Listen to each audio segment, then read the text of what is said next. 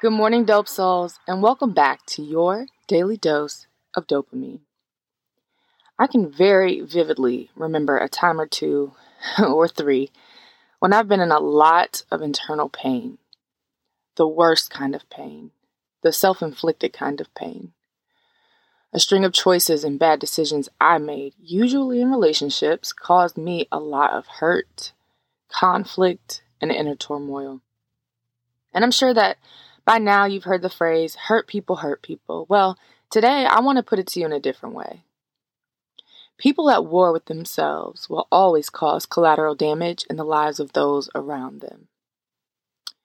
As I reflect over my life, the things I've done, and the various relationships and situationships I've been a part of, I recognize this one thing is true.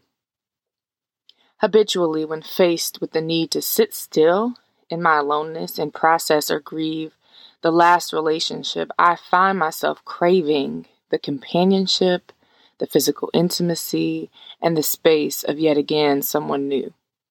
Or at least I used to. Fortunately, now I know better.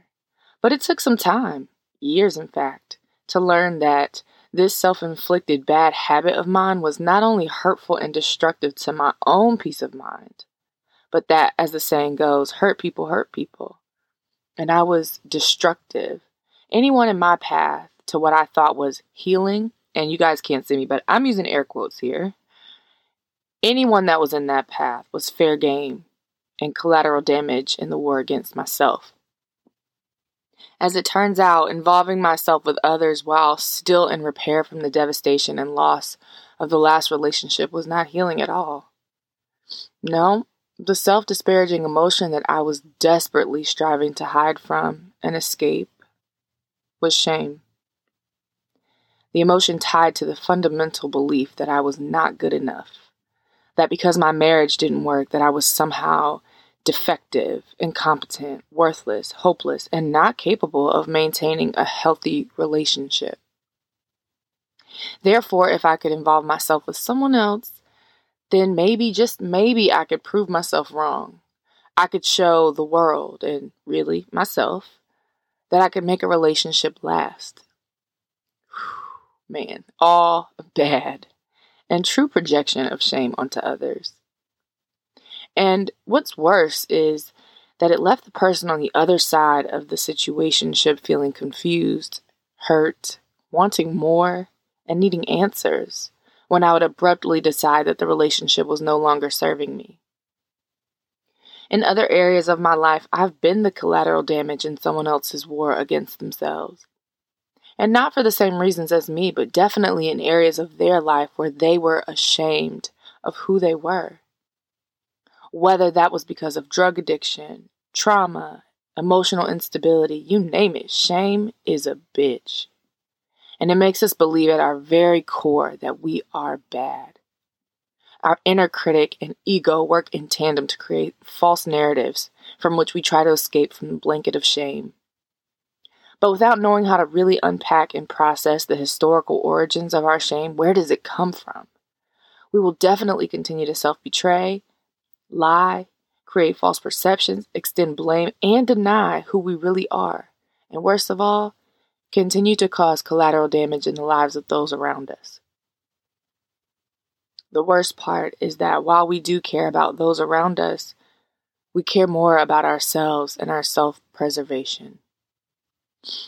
We are the wet dog shaking off the dirt and grime until we feel better, all while leaving those around us covered in our mess. So, as Oprah says, when you know better, you do better. I believe that for the most part, when we reflect on our lives and the things we've been through, especially once we're on the other side of it, it's not hard to see where the critical thinking errors took place. We have to make a conscious decision moving forward to recognize those errors and to not repeat them.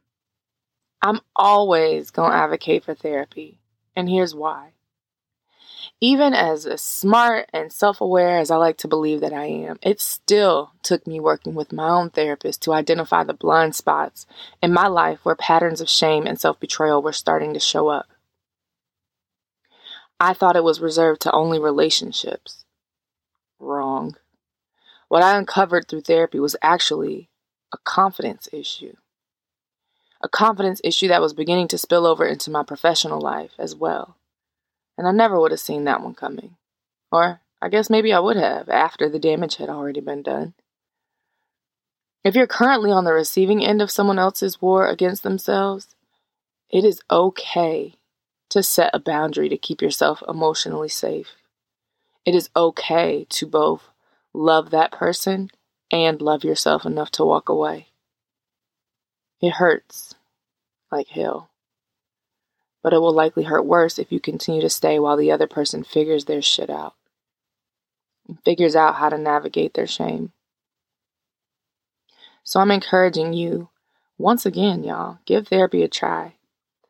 If you're in school, go find your school's counseling center. If you're employed, look into your employer's EAP program. If you're unemployed or uninsured, check out community mental health services. They're usually available on a sliding fee scale, or pay what you can. Hell, there are even texting therapy options available now. It is literally at our fingertips. Go get the help. And let's stop the cycle of hurting people.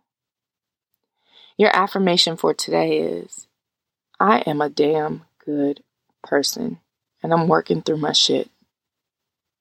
I am a damn good person, and I'm working through my shit. And if you don't cuss, you can switch that up. I'm a good person and I'm working on my stuff. How about that? So that's it for today, folks. A bit of a long dose, but definitely necessary that we talk about these kinds of things. This stuff is real life. Stuff that I've personally gone through. And so if this dose has helped you today, please share it with a friend or a loved one who you think might need to hear it. And as always, help us get a spot on that new and noteworthy list by giving us a rating and a review. Each one helps so much. We are at 15,000 downloads because of listeners like you. And we love you all so much for it. Have a great day today, you guys. And we'll see you right back here tomorrow. Peace.